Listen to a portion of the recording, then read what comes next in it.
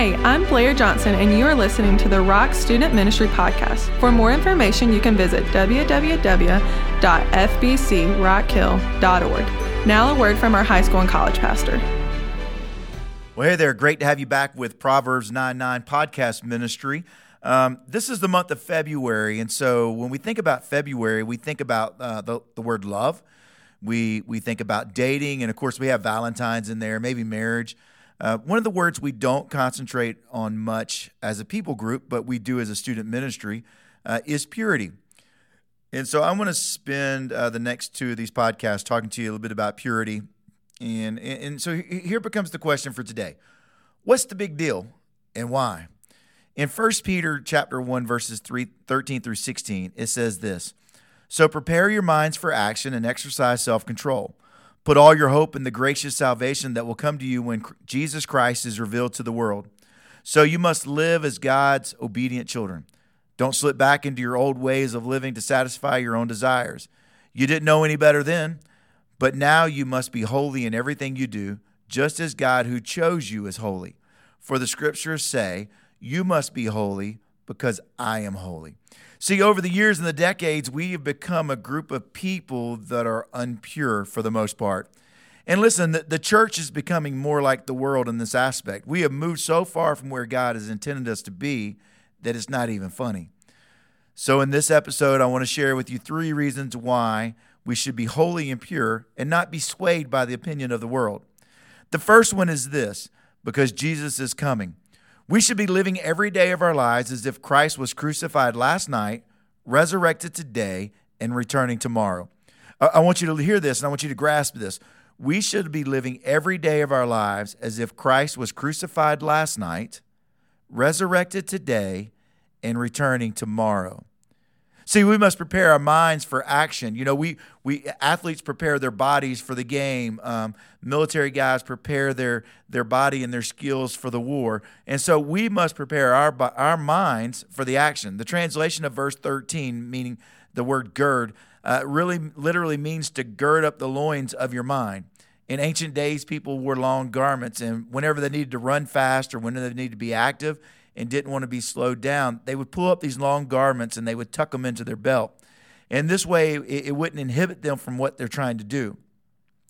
Likewise, we need to gird up our minds, removing anything that might prevent us from focusing on God.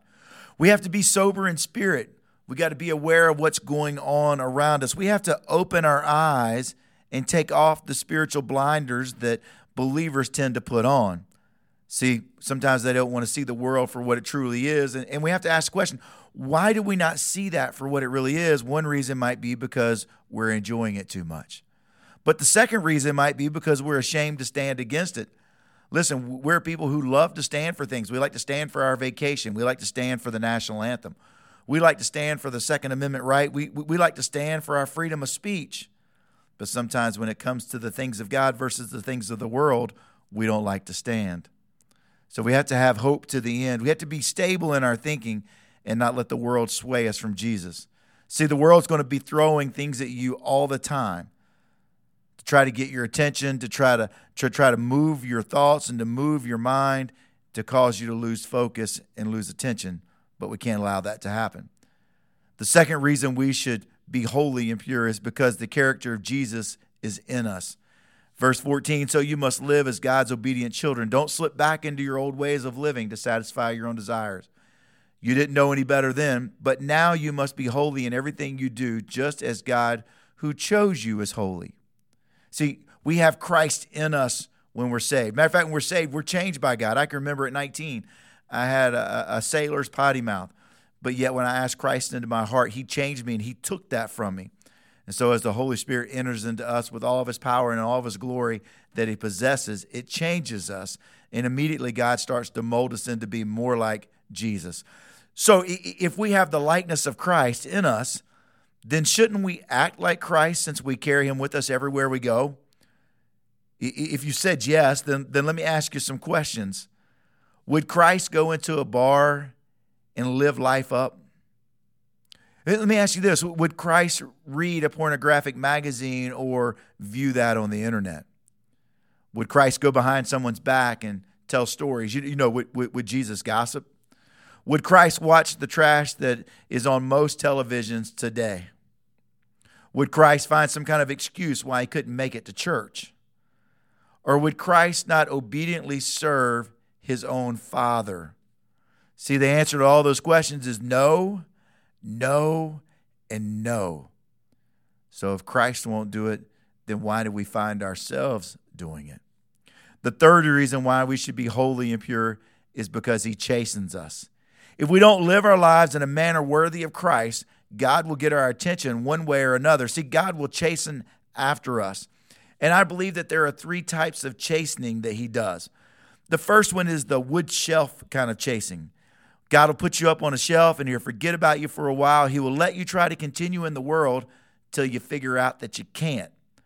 We see this example in the prodigal son, where the prodigal son came and got all that he thought was due to him, took off and ran as far as he could and ended up in a pig slop.